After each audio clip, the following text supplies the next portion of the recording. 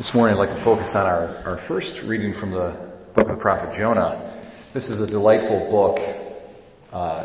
There's a lot to say about this book. There's a lot of things about it that are really wonderful and praiseworthy, and also there's a lot of kind of rich humor, I think, as well.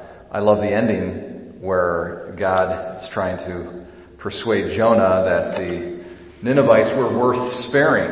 And he says, you get concerned over this plant, and I think a city full of 120,000 people who don't know their right hand from their left is worth a little bit more than this plant.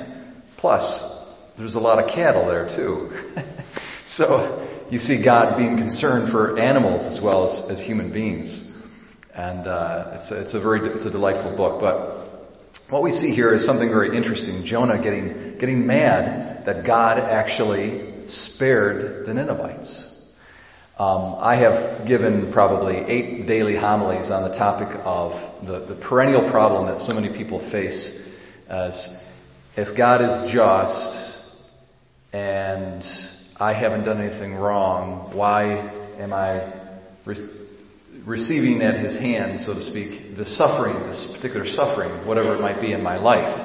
It seems like it's not fair that God is not being just. What's going on here? But there's a flip side to that problem, and we see that here in Jonah. So just like sometimes God permits things to happen to us that we don't deserve, although that's kind of a question, but at least in our perception, God permits things to happen to us that we don't deserve. So also, God sometimes does not let things happen to people that they deserve. So in the case of the Ninevites, they deserved to be punished for their great sins. But God didn't give them their deserts. So God doesn't give people their deserts sometimes. And we can thank Him for that, okay? God has 2 main attributes, mercy as well as justice. And sometimes He doesn't express that side of Him, the justice side. Sometimes He omits to deal with us according to His justice.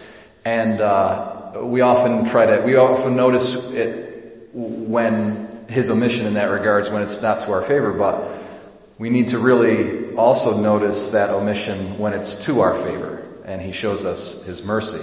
And I think that's the main lesson here of the book of Jonah.